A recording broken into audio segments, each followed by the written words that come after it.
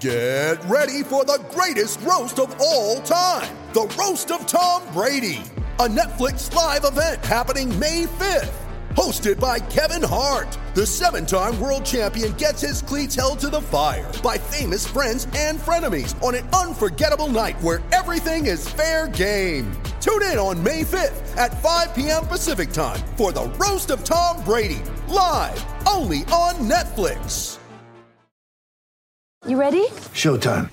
On May 3rd, summer starts with The Fall Guy. Let's do it later. Let's drink a spicy margarita. Make some bad decisions. Yes! Audiences are falling in love with the most entertaining film of the year. Fall Guy. Fall Guy? Fall Guy. That's what the poster said. See Ryan Gosling and Emily Blunt in the movie critics say exists to make you happy. Trying to make it out? Nope. Because I don't either. It's not what I'm into right now. What are you into? Talking. Yeah. The Fall Guy. Only in theaters May 3rd. Rated PG-13. 3, 2, 1. When I'm working out, I love to listen to your podcast. Whenever you say something, other people react to it. Taking my breath away, Aaron. Vern Lundquist joins me. Hall of Famer Jim Calhoun, NASCAR icon Dale Earnhardt Jr. Kirk Herbstreit is on the phone. Here 62 we the podcast. It is Tuesday, November 30th, 2021, people. And let me just tell you this. So, on Sunday's show, Monday's show, I told you, I said, look, here's the deal. We're going to do a bonus episode of the Aaron Torres Sports Podcast, and we're going to dedicate it all to college hoops. I haven't given college hoops enough love on this show. It's time to respect college hoops. Respect Mick Cronin. Respect Rick Barnes. Respect Rick Pitino. When I said that, I was not anticipating that Brian freaking Kelly was going to be named the head coach at LSU. So forgive me, but for the second day in a row, the rundown has been blown up. Now, we will still do college hoops at the end. You have my word. But we're obviously going to open with Brian Kelly going to LSU. Sorry, Gonzaga fans, you're going to have to wait. Brian Kelly is the head coach at LSU. That is how we're going to open up the show. We'll talk about why I actually like the hire, why I think he could work there, why I think he might have success there. What Notre Dame is possibly going to do. I think that's kind of an interesting angle on this. From there, we'll hit on a little bit of Spencer Rattler. I told you this during college basketball season, but the transfer portal is officially a thing. It is officially a topic on shows like this.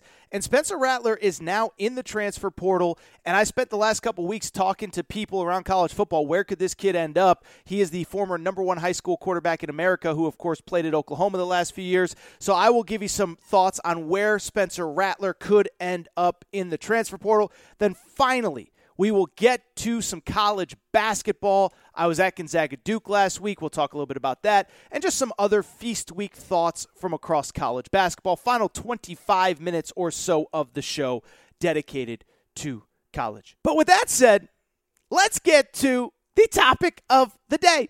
And you know darn well what the topic of the day is. And before we even get to Brian Kelly and LSU, let me say this. So I woke up on Monday morning and something struck me, right? Something hit me as I woke up Monday morning, and that was this. When I woke up Monday morning, I'm sure a lot of you felt the same way. I felt like it was like a hangover after a long weekend. And I know we are coming off a literal long weekend, so maybe some of you really were hungover, in which case I hope you had a great Thanksgiving weekend.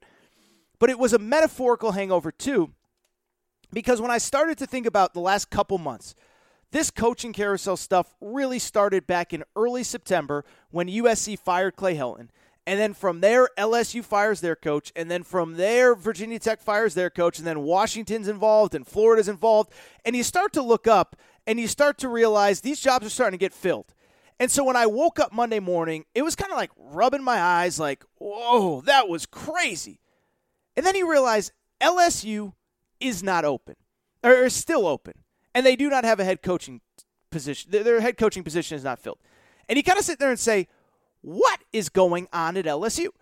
And I know for some of you who maybe don't follow college football 365 days a year, like to me, when LSU woke up Monday morning and their head coaching job was not filled, it struck me as only one of two things could be happening.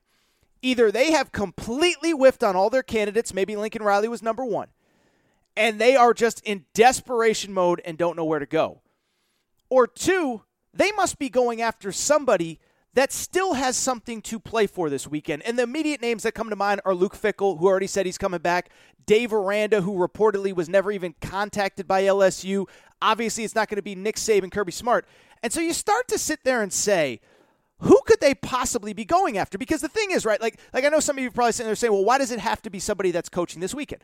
Well, the reason why is pretty simple. In the new era of recruiting, you cannot waste any time by taking your time making a coaching hire. And so if you wait to make a coaching hire, every single day that you are not on the road recruiting, 2 things happen. 1, your competition is. Lane Kiffin was tweeting from the road recruiting earlier this week. Mark Stoops, I saw, sending out tweets from the road recruiting this week. Josh Heupel, Tennessee, recruiting from the road this week. And so I bring that up because all of your competition is on the road, and anyone that may be committed to you is starting to kind of scratch their head, say, what is going on with this school that I want to go to? Anyone that's considering you are just giving leverage to the other schools to go out and get your recruits. And so when I woke up Monday morning, I was like, what is LSU doing? Because they're either in complete no man's land or they got some big rabbit in their hat.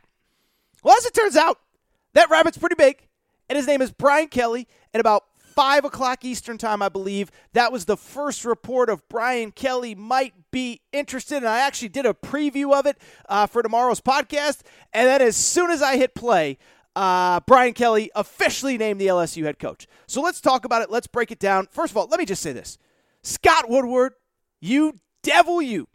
Because I'll tell you this. I've been telling you for 4, 5, 6 months, I have said that Scott Woodward is the most aggressive AD in college sports. I have said that he's not going to take no for an answer, that money is of no issue, and that he is going to get a head coaching candidate that he believes can compete at the highest levels of college football. I've told you many times, he is from Louisiana. He went to LSU. When he got this LSU head AD job, he knew that his entire life was building up towards this hire, and that on top of it, not only was his entire life building up towards this hire, but that his entire career was going to be built on this hire. He has had a ton of success hiring coaches before. Jimbo Fisher, he hired at Texas A&M. Chris Peterson, he hired at Washington. Kim Mulkey, 3-time national championship winning basketball coach, he hired at LSU when he got there. But if he did not get this hire, if he came back to the LSU faithful with Bill O'Brien or somebody of that ilk, it was going to be considered a complete disaster. And on top of that, what was really crazy about this entire process was this. Was the idea that there were some really good candidates that were publicly interested in the job that he was not even considering for interviews. So Billy Napier, who is now the Florida head coach, made it very publicly clear. I am going to wait until LSU makes a decision before I make any decision on what I'm doing as my next coaching job if I decide to leave Louisiana Lafayette. And I know it's Louisiana, but it's Louisiana Lafayette. LSU, by all reports, did not even contact him. Dave Aranda, who is apparently ready to stay at Baylor. LSU did not even contact him, and this was a national championship-winning defensive coordinator. And so you knew they're not even calling these guys. They're not even contacting these guys. And so now you know they have to have somebody big, and they better get him. And I'll be honest, I thought it was Lincoln Riley. I thought they whiffed, and I thought they were in scramble mode. But Scott Woodward, you little devil, you did it again. So now what you're doing is you're bringing Brian Kelly. Just think about this at the most basic level. Brian Kelly is the winningest coach in the history of Notre Dame football, and LSU just hired him away. We could talk about Lincoln Riley. Lincoln Riley is going to be the best hire of the cycle just because of how he's going to be able to recruit and the ties and the young and the quarterbacks and this and that. But just think about it at the most basic level. LSU just hired away the most successful coach in the history of Notre Dame football. They got him. Brian Kelly is their guy, and so let's break it down and let's talk about it because I think this is a really good hire. Because I believe, and I've truly believed this for years, Brian Kelly is one of the 5 best coaches in college football. He doesn't have the mantle and the resume of Nick Saban. He doesn't have the trophies that Dabo Swinney does. But as I've told you for years, I think what he is doing at Notre Dame remains one of the single most unappreciated things in college football. And I know what some of you say, Torres, they have their own TV deal. They play on national TV. Well, guess what? Everybody plays every single game on national TV. I'm a UConn alum. UConn was the worst team in FBS football this year, and every single one of their games is on national TV. So I don't really care that Notre Dame has its own national TV schedule. Oh, well, Notre Dame recruits nationally. Well, I don't really care that Notre Dame recruits nationally. You know who else recruits nationally? Literally everyone. You know where Alabama's quarterback is from? California. You know where Georgia's quarterback was, the starting quarterback in night one was from? California. You know where one of their best running backs is from? California. So don't tell me that Notre Dame has all these advantages. They literally, in the modern era of college football, I would argue have fewer advantages than most schools. Now, they have some. That ACC-heavy schedule works out very nicely for them. But what I have said for years is that Brian Kelly, what he is doing at Notre Dame, I believe is one of the best coaching jobs in all of college football. Because I truly believe that in 2021, there is no reason that Notre Dame should be competing for national championships. Again, all the advantages that you think Notre Dame has, they're not really advantages. Oh, they play on national TV. They have their own contract. Alabama's on TV every week. Everyone from Alabama to UConn is on national TV every week. That's not a big deal. Oh, they recruit nationally. Yeah, so does Alabama, so does Georgia, so does Clemson. Clemson's best wide receiver this year, Joseph Ngata, is from California. Doesn't matter. Well, they're really good academically. Yeah, I actually think that hurts them. And so when I look at Brian Kelly, this is what Brian Kelly was doing the last 12 years at Notre Dame. Brian Kelly took a very relevant brand nationally and historically that had not been as good in recent years. And he built them into one of the 5 best programs in college football. It wasn't Alabama, wasn't Georgia, wasn't Clemson, wasn't Ohio State, but it was right there.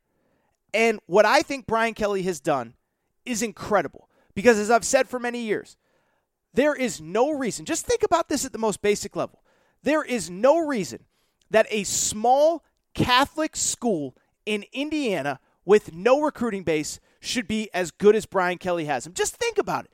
Alabama, big state school, ton of high school talent. They win national championships. Clemson, big state school in South Carolina, population-wise, population density-wise, one of the most, biggest high school football hotbeds in America. Ohio State, it goes without saying. Notre Dame has none of that. It is a small Catholic school. I've talked about the disadvantages before. I mean, everything from they don't even have co-ed dorms at Notre Dame, okay? The academic standards are real. The players that Brian Kelly can recruit or could recruit previously at Notre Dame, he can't recruit the same guys that Ohio State and Alabama and Clemson can recruit, let alone USC, Texas, and Miami, who aren't nearly as good as him. And so the fact that he has a program that is just as good as basically everybody other than Georgia, Clemson, Alabama, and Ohio State, to me is incredible because he's not recruiting the same players. It's almost like he's playing a different sport, and he's almost got a program as good as Alabama, Clemson, Ohio State, whatever. They didn't get over the hump, but they got really, really, really close. Just think about the last 4 years at Notre Dame, okay? So Brian Kelly's been there 12 years, and there's been ups and downs, peaks and valleys, whatever. Culminating with a 4-8 season in 2016. 2017, they go 10-3. Here are the last 4 years of Brian Kelly at Notre Dame. Brian Kelly went 12-1 in 2018, made the playoff, lost to Trevor Lawrence and Clemson. 2019, went 11-2. 2020, last year, started 10-0, made the playoff, lost in the ACC championship game, lost in the playoff to Clemson and Alabama. 2021, he is 11-1. And so you just do some quick mental math here. And I'm not great at math. Brian Kelly is 44-6 at a small Catholic school in Indiana over the last 4 years in college football with 2 playoff appearances. 43-2 against everybody other than Alabama, Clemson, and Georgia. Now take that and think about the fact that he is now going to LSU, which per capita, Louisiana may be the best recruiting state in the country. Now, it's not better than Georgia. It's not better than California, but it's really, really, really close. And they're the only Power 5 school in the country. And you go back and look. You can criticize Coach O for a lot of things. You can criticize Coach O for what he didn't do after he won the national championship. The one thing that you cannot criticize Coach O for, that man, even in the darkest times, he recruited his you-know-what off. I mean, just think about it at its most basic level. Last year, LSU, coming off of a 5-5 season, no bowl game, all sorts of stuff going on. You know what LSU had last year? They had the number 3 recruiting class in the country, including 2 5-stars and 14 4-stars. That is absurd. That is absurd. And when you look at the state of Louisiana, which had, oh, by the way, they had how many? I'm trying to count here. They had 11 4 or 5 stars. LSU got like 9 of them. And this was in a down year. I think it's closer to 7, but you get the point. That was in 2021, coming off of a 5-5 season. The year before, coming off of a national championship season, LSU had the number 4 recruiting class in the country. In 2019, they had the number 5 recruiting class in the country. So Coach O, who nobody claimed was like Vince Lombardi, Lincoln Riley, an X's and O's savant, and yes, I just compared Lincoln Riley to Vince Lombardi, that guy signed 3 top 5 classes. If Coach O can do that, imagine what a guy that knows how to maximize talent can do. Now, obviously, it's going to be a cultural adjustment. Obviously, it's going to be a little bit different. Obviously, it goes without saying the schedule is going to get much tougher. But if I had told you going into this, LSU fans, forget name, brand, this, that, whatever. You're going to get a coach that has been to multiple multiple college football playoffs. You're signing up for that in a heartbeat.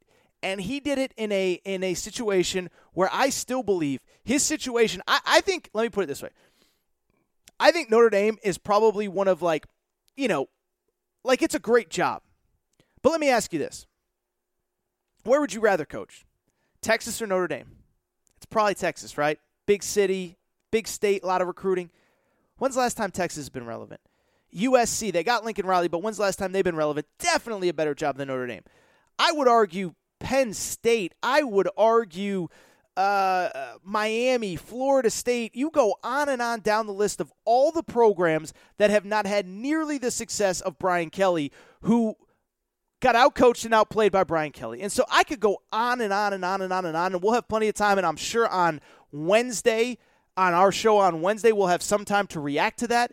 But that's my biggest takeaway. This dude made multiple national championship, multiple college football playoffs, 44-6 over the last 4 seasons. If you want to go even further, 54-9 dating back to the 2017 season. So I just think this is such a home run.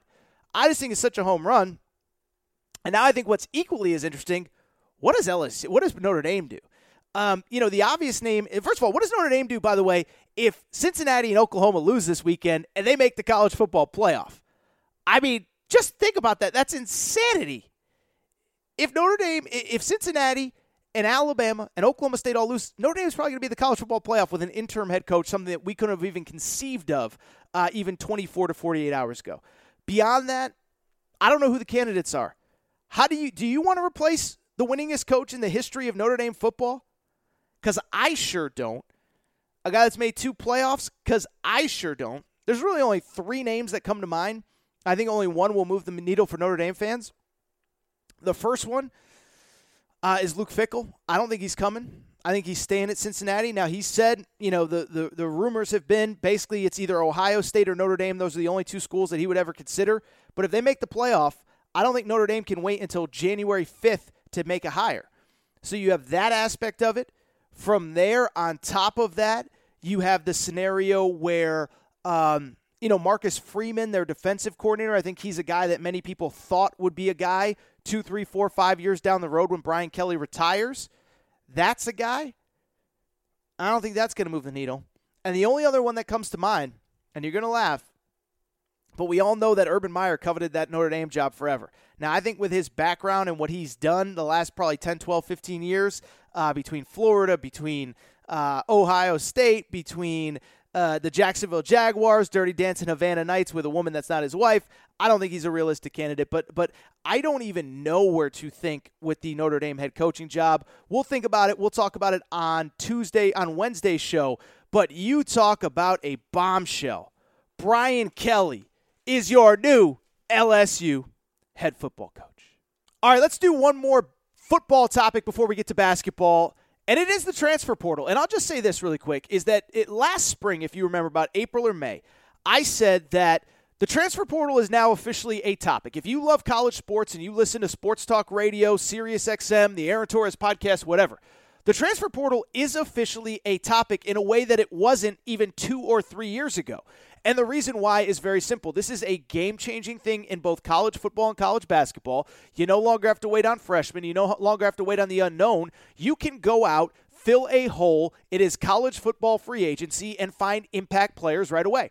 I think we have already seen the impact of the one-time transfer rule before it was even officially implemented this year. When you look across college football, and Kenneth Walker at Michigan State is a Heisman Trophy candidate. He obviously came from Wake Forest. Jamison Williams is probably going to be a first-round pick from Alabama. He came from Ohio State. So we are already seeing the impact, and now that the season is over, the floodgates are open and the transfers are pouring in.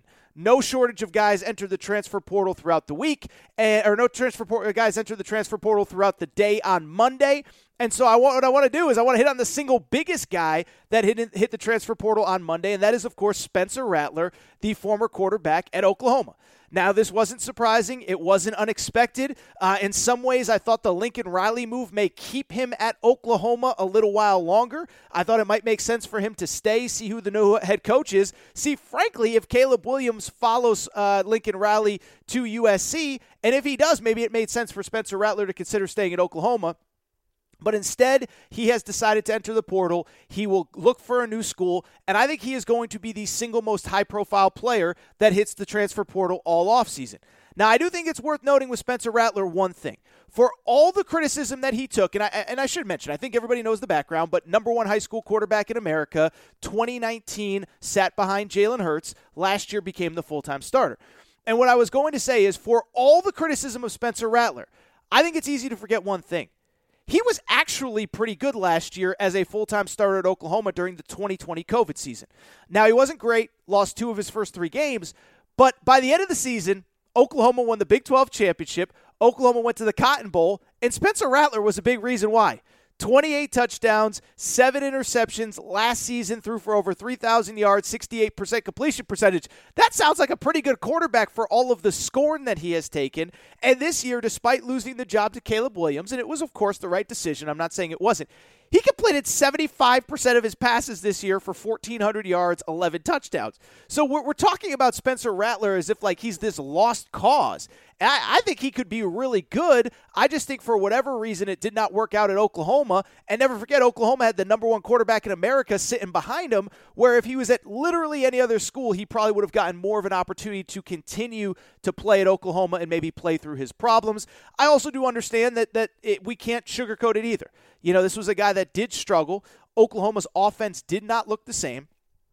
I think it's fair to say that if you can't succeed under Lincoln Riley, who can he succeed under? But again, I think the stats were a little bit misleading in terms of, he won essentially every game that he started as quarterback at Oklahoma this season as they started out, whatever they did, 9-0 to start the season. But I just bring this all up to say I think some of the stuff that we say about him is a little bit unfair. I do understand there's also the off-the-field stuff. Netflix did a documentary called QB1. He was part of it. He did not always come off looking well. So I'm not going to sugarcoat it. I'm not going to say it's perfect. But he is the biggest name player in the transfer portal, and I think it's going to be really interesting to monitor this thing going forward. Now, in terms of where he's going to go next, I think there's a few schools to consider. And again, this is what we do now in the new world of transfer portal stuff. When Kofi Coburn entered the transfer portal, I talk Kofi Coburn. When Marcus Carr entered the transfer portal in basketball, I talk Marcus Carr, Walker Kessler, Kellen Grady, whatever. And I'm going to do the same here with Spencer Rattler. And over the last few weeks, knowing that Spencer Rattler was going to enter the portal, I went ahead and made a few phone calls, tried to figure out what are some realistic schools, which aren't. And what I would say is this, is there are a couple schools that immediately come to mind when it comes to Spencer Rattler. The first one is actually Arizona State. And for people who don't know, Spencer Rattler is from the Phoenix area. He is from Phoenix exactly area, obviously. And for people who don't know the geography, Arizona State is in Tempe, which is right next to Phoenix. So he's from the area. He could go home, and there's a few interesting developments at Arizona State. First of all, Herm Edwards is going to be back in 2022. Now, I never really understood why people were so convinced that he wasn't returning. For people who don't know the relationship there, he and the AD are basically tied at the hip, where if the AD fired Herm Edwards for these NCAA rules violations, he would basically be admitting that it was an incompetent hire and that he probably should lose his job as well. So I'm not totally surprised that Herm Edwards is back, but obviously there are NCAA rules violations. But Spencer Rattler, who's only going to be there hopefully for 1 year, I don't think he cares about that. I think it's a pretty good landing spot. This is an Arizona State team that is good but not great. They probably are coming into the year. There was a lot of hype. I didn't really buy the hype, in large part because I didn't really love the quarterback, Jaden Daniels. And it's no disrespect to that kid, but Arizona State goes 8-4. This despite having the 97th ranked passing attack in college football. This despite their fact that their quarterback, Jaden Daniels, completed just 66% of his passes, 10 touchdowns in 12 games. And whether he decides to stay himself, whether he decides to transfer, I don't think he would try to go pro. He does have 1 year left, but I think Arizona State, they can compete for Pac-12 titles in this Pac-12. Maybe not with Lincoln Riley anymore, but it kind of makes sense for Arizona State to pursue this kid. Now, for Spencer Rattler's perspective, I think it's the best fit. Again, winning culture, former NFL head coach, a system that's kind of a pro-style-ish system. Obviously, a great running back in Rachaad White, who is projected. Rachaad White is a senior. I take that back. So he probably will not be back next year. But I just bring it up to say, NFL style, defense, ground game, run attack. You don't have to do too much. Just come in and do what you do. I think he could have success there, and he's going home. He'd be, kind of in his home base. Obviously, it would be interesting. Lincoln Riley, of course, he would be facing at some point next year with Arizona State and USC being in the same division. But I think that's the logical first landing spot. The second one, I think, is super obvious as well. It's Ole Miss. Because Ole Miss has the ultimate QB whisperer outside of Lincoln Riley, maybe Ryan Day, and that's our buddy Lane Kiffin. Lane Kiffin is a rock star. Lane Kiffin is a stud. And I don't think we give Lane Kiffin enough credit for how good he's been. He went to Alabama, and in 4 different seasons at Alabama, I believe 4 different starting quarterbacks made the playoff in all 4 seasons. That shows you how good Lane Kiffin was as Alabama's offensive coordinator. Won a national championship with Jacob Coker, won the SEC, made the playoff with Blake Sims. He is a QB whisperer. Obviously, Matt Corral was there the last few years. Matt Corral is going pro after this season. He participated in Senior Day. He is gone. And so I just bring it up to just say, this makes a lot of sense for me in terms of why Spencer Rattler would be interested in going to Ole Miss and playing with Lane Kiffin. What is also interesting, I would say, I think you have to look at it from Lane Kiffin's perspective as well. I think any kid who enters the portal, is going to want to play for Lane Kiffin. And so if Lane Kiffin does not believe, or if he already knows that Spencer Rattler, he does not believe is the best quarterback that will be in the portal this year, I think that he can go ahead and be patient in terms of who he actually pursues as his next quarterback for next season. Again, Matt Corral's gone. There's an obvious opening. And I think Lane Kiffin, if he gets a speculation that somebody else that he's more interested could be leaving, remember, Ohio State had 4 really good quarterbacks this year. One of them, Jack Miller, has already entered the portal. Beyond that, Quinn Ewers could enter the portal. Who knows? If Lane Kiffin believes there's going to be somebody out there better for him, then he could wait. But obviously, Ole Miss, Spencer Rattler would make a ton of sense because there is playing time there. After the first 2, I will also readily admit, it gets much fuzzier from there. I think the third team that makes a whole lot of sense is Arizona. Again, Spencer Rattler is from Arizona, but I also think it's going to be kind of a tough sell for Spencer Rattler. Remember, this is a guy that just finished his 3rd year. He thought he'd be done with college football already, off to the NFL where he was going to be a first-round draft pick. Instead, he's in the transfer portal. And so the question with Arizona, which is coming off, and I thought they played about as well as you could expect under Jedd Fisch, but they still weren't very good in that first season at Arizona. Under Jedd Fisch, they finished 1-11 overall, 1-8 in the Pac-12. The bottom line is there going to be just enough talent around him to go ahead and want to go to Arizona and basically put his career on the line playing behind a bad offensive line with not very much skill position? Now, could Jedd Fisch upgrade pretty quickly in the portal? He could. Do I think he will? I don't know. And so I just bring all that up to just very simply say that when I look at this situation, I don't know that Arizona makes a ton of sense. It obviously makes sense because he is from Arizona. I just don't know that it makes a ton of sense because I just don't know if there will be enough talent around him going forward. A couple other schools that go to mind. TCU. Obviously, if you want to stay at the Power 5 level, Sonny Dykes, new head coach at TCU. He was at SMU, has had some of the best pass attacks in college football over the last couple years at SMU. He is now, again, at TCU. This year, SMU ranked in the top 20 nationally in passing. And while TCU does have a returning starter at quarterback, new head coach, you'll have the opportunity to have success at TCU if you want it, if you get the opportunity to go in and compete for that starting spot. The big thing, though, of course, at TCU is, like I just said, as of right now, their starting quarterback this past season, his name was Max Duggan. He is still planning on coming back next year, or he was only a junior this year, so he should be back. And so, again, do you want to go to a place where there is obvious competition at quarterback? I don't know. A couple other schools, Texas A&M. I don't know if Texas A&M is interested. Remember, their starting quarterback this year, Haynes King, got hurt. But, again, if they're looking for a quarterback, if they don't believe that Haynes King is the answer, then they could go to the portal. They also have a really good freshman coming in next year. But, again, just a one-year stopgap if you don't think Haynes King is the guy. I tend to think that Jimbo likes Haynes King, and so because of it, I don't think Spencer Rattler is realistic there. I don't think that A&M will be hitting the portal for a quarterback. You know, UCLA with Dorian Thompson-Robinson probably gone after this year. Couple things with that. You know, I've seen a little UCLA buzz. And again, it makes sense. West Coast, they're going to need a starting quarterback. At the same time, there's a few things that jump to mind with UCLA. The first one, their backup actually played pretty well in limited minutes this year. Ethan Garbers, I thought he played pretty well in his time on the field. The other thing is I mentioned that Spencer Rattler, fair or not, has a little bit of a reputation. Chip Kelly has obviously become synonymous. You know, he's talked a lot about character and how important it is. So if he believes that Spencer Rattler is going to be a cause, a distraction, whatever, then I don't know that one makes sense. And then finally, the last one that I would say is, well, I'll tell you this. I'll give you one that I don't believe is going to happen. I've seen it mentioned, and I don't buy it, is Oregon. I was told by somebody that I trust Oregon would not be interested in Spencer Rattler. They, of course, are going to lose a senior quarterback. They are going to be really good and really built to again, have success pretty much everywhere. They're going to be built to have pretty much success anywhere going forward. But they're built. They have the pieces everywhere else other than quarterback is what I'm trying to say. So Spencer Rattler is in the portal. If I had to guess right now, I think the top two are very clear. It's either Arizona State or Ole Miss. I would expect this thing to move quickly, but those are the schools that I like for Spencer Rattler. I just want to I want to take a quick break. As promised, I want to come back, and I do want to talk a little hoops, talk a little Duke, talk a little Gonzaga, talk a little UCLA, what else I saw during Feast Week in college hoops. I'll be right back.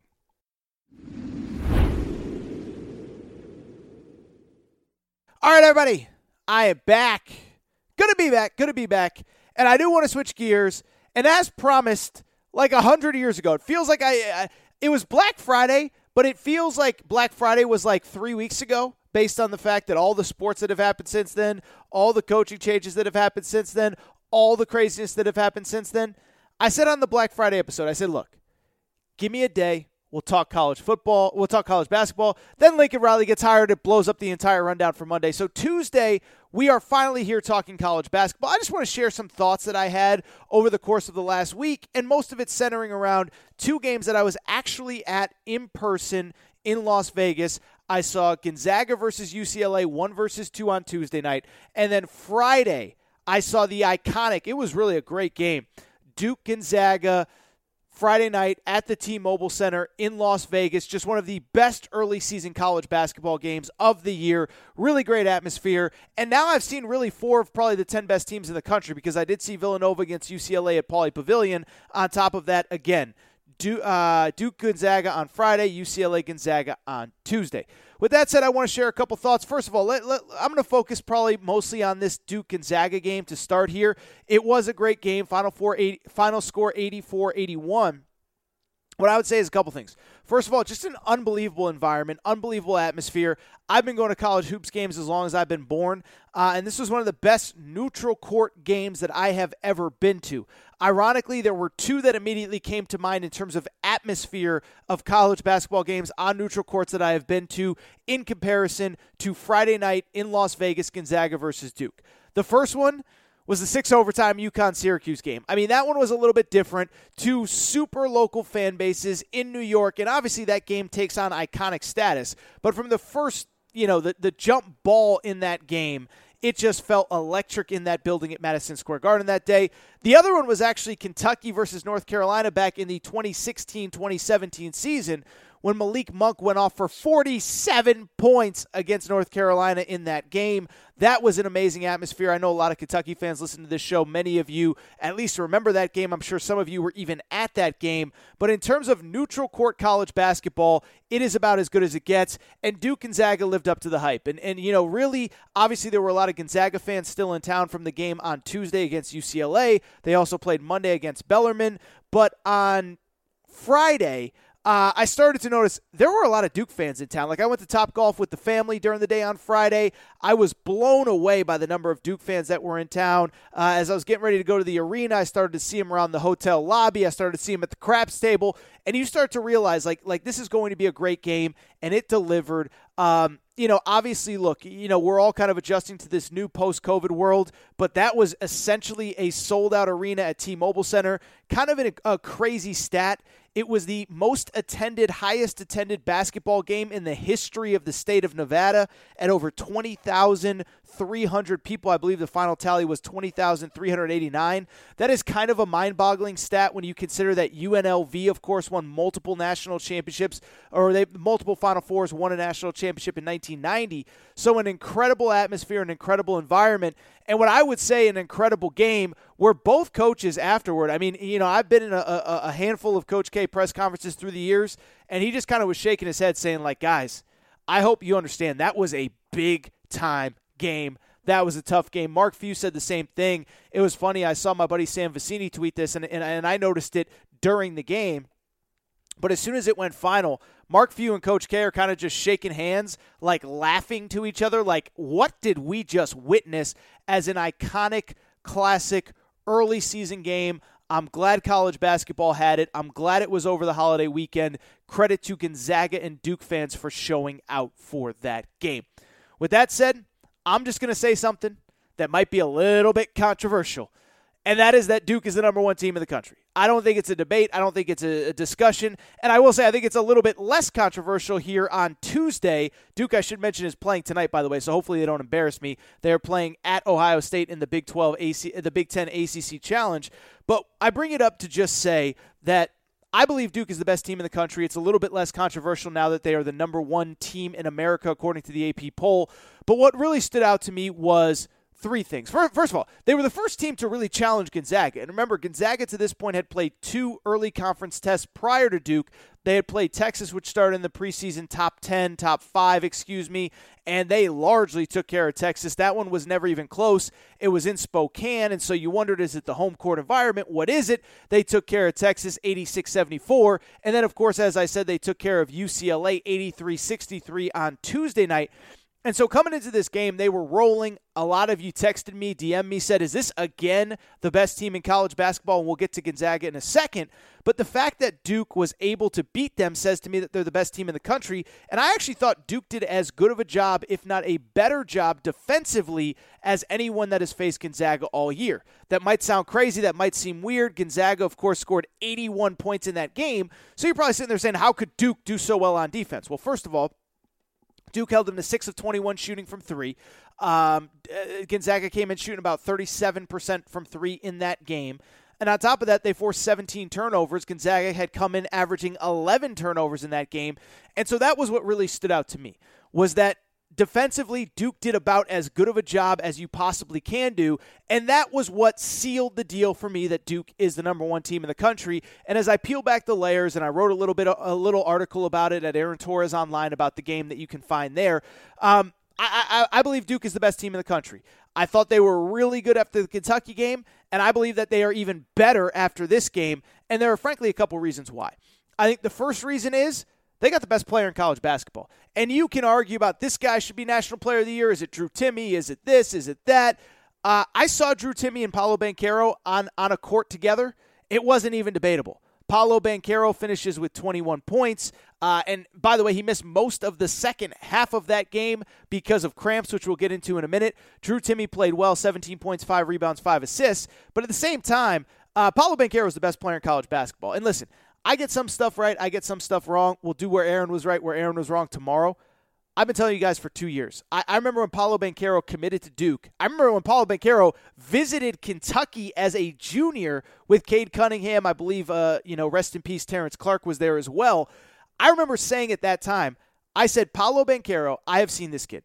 I said, he could be an all-conference player in a Power 5 program as a junior in high school. Well, fast forward, he had 17 first-half points in this game and was clearly the best player on the floor. It was funny. My uncle was at the game. He is a Duke alum. He went to Duke Law School, and I sat with him for part of the game. And he loves Duke, but he doesn't watch basketball every single day. And I said, that's the dude right there. That's the number one pick. And as they're warming up, you kind of don't really notice one guy from the other. And about 4 minutes into the game, he was like, oh, yeah, that guy is different than everybody else on the court. So, the reason I believe Duke is the best team in the country, they got the best player in college basketball. Now, what's more important as it pertains to this conversation in the Gonzaga game is that Paolo Banchero played very well in the first half. He was out almost the entire second half with cramps. And on top of that, Trevor Keels, who was so great in that opener against Duke, against Kentucky, had probably his worst game in a Duke uniform, finishing 2 for 11 from the field, 1 for 5 from 3. Well, guess what ended up happening?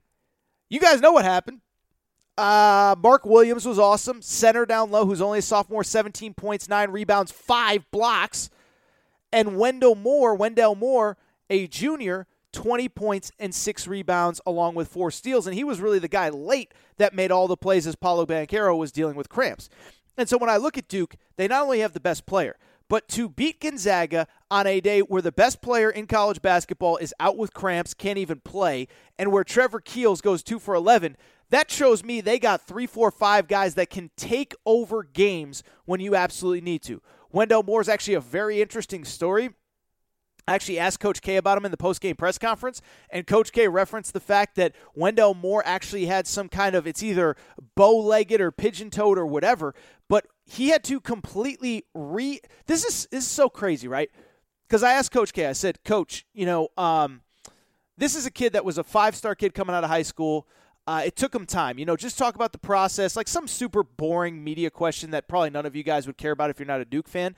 But he talked about the fact that Wendell Moore had to relearn how to run over the course of this offseason because of the fact that he is either bow-legged or pigeon-toed or whatever.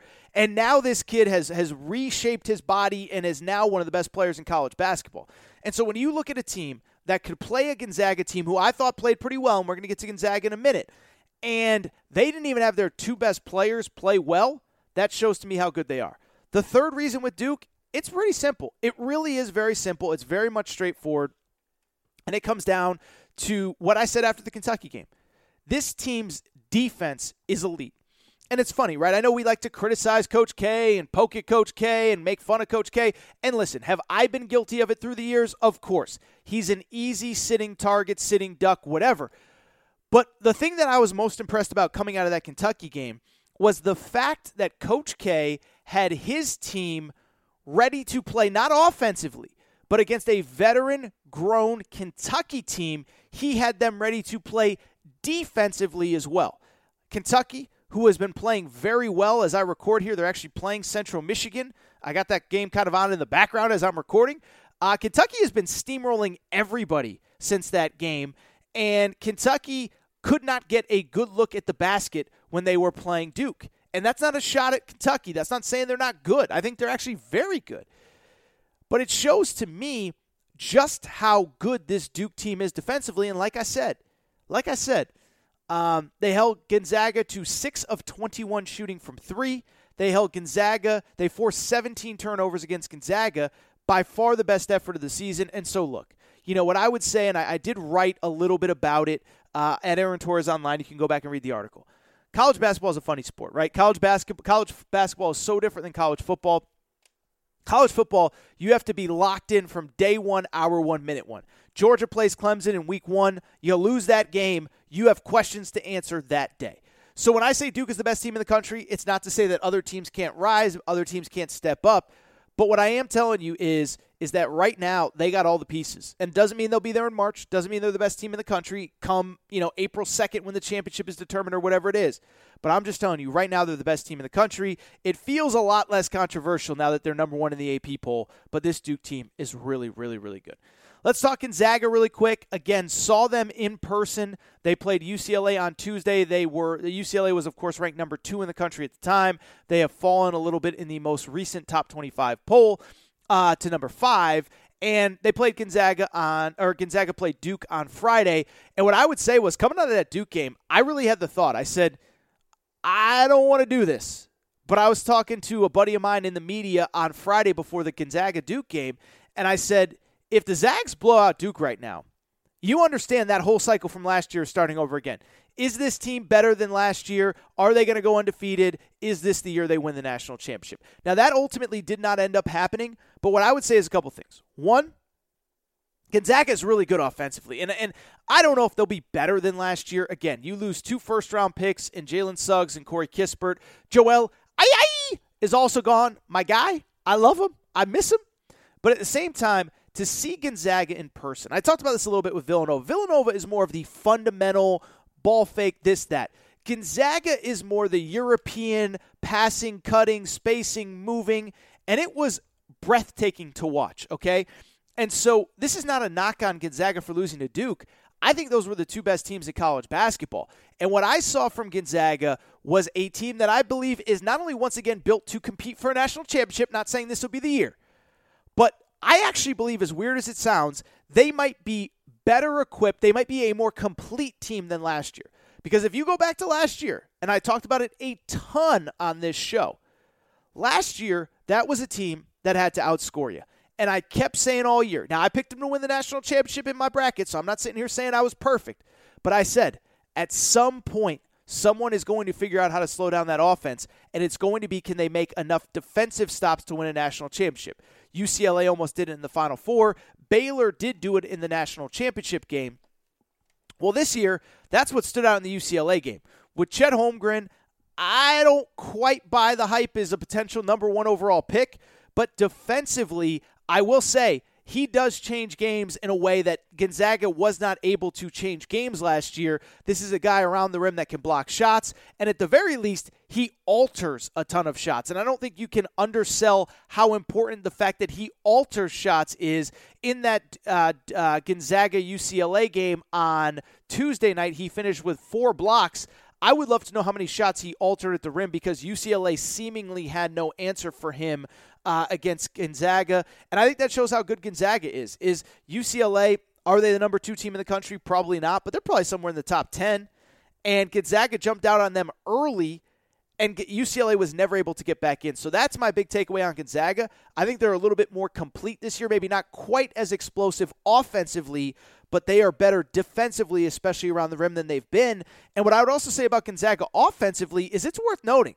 I mean, they got some dudes now that can make some plays on offense as well. That was what kind of blew me away with this team on offense, was the idea that Drew Timme goes for 37 against Texas, and we think, oh my goodness, this is by far the best player in college basketball. You know what happened against UCLA?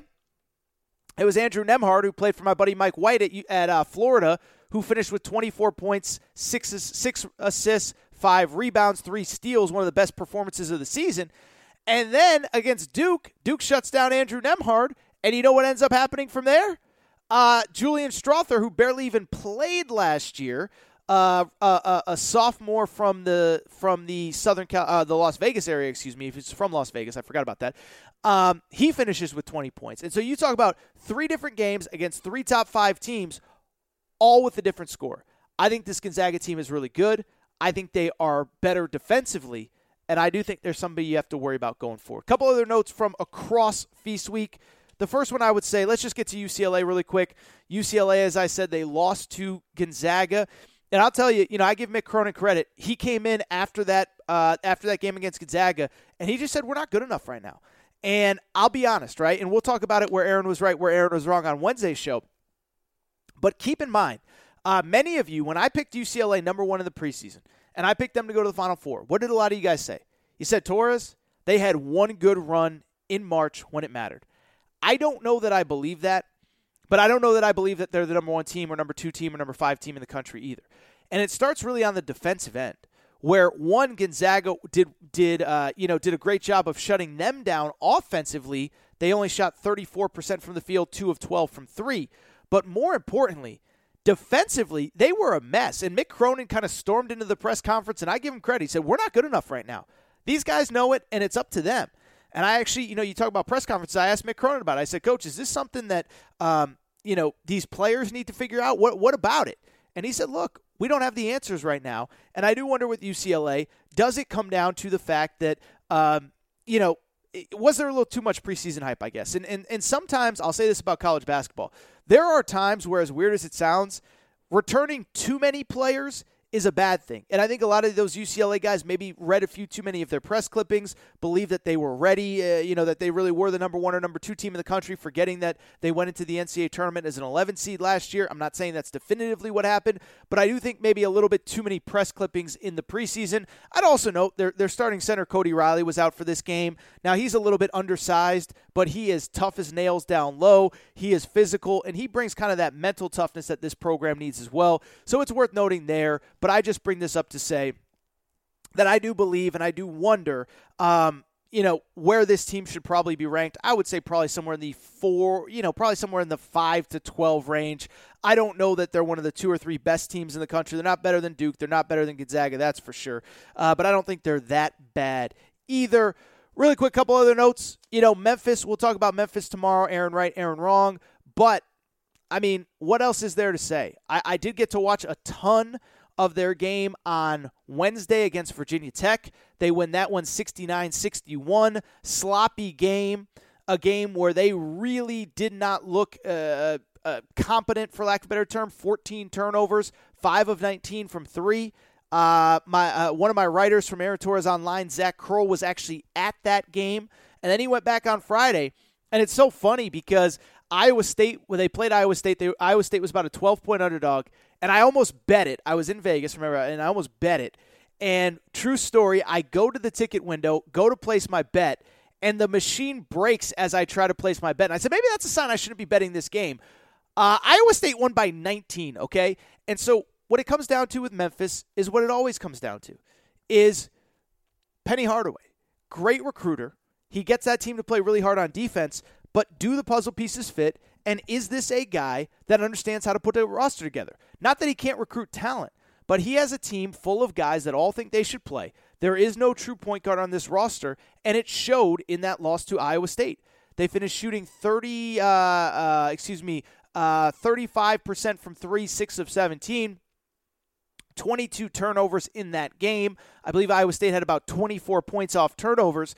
And, I don't think they're a terrible team. I don't think they're going to go 10-22. But you got 2 top 5 picks in the draft on your roster. You got Earl Timberlake, my buddy Zach, who was at the game, who covered it for Aaron Torres Online.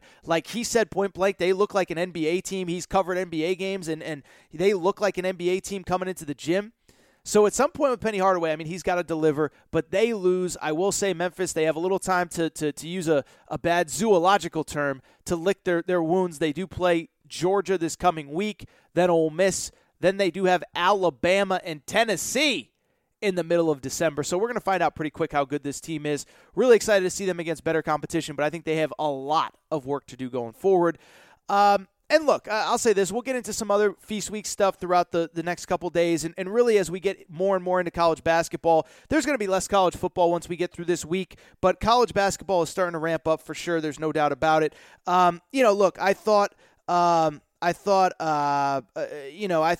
my UConn Huskies looked pretty good. I really did. I know they lost the second game to Michigan State. They played a classic against Auburn on Wednesday day, I believe. I actually was able to watch that game in its entirety. It was kind of an off day with hoops, hung out with my mom, who's a UConn alum. We watched that game.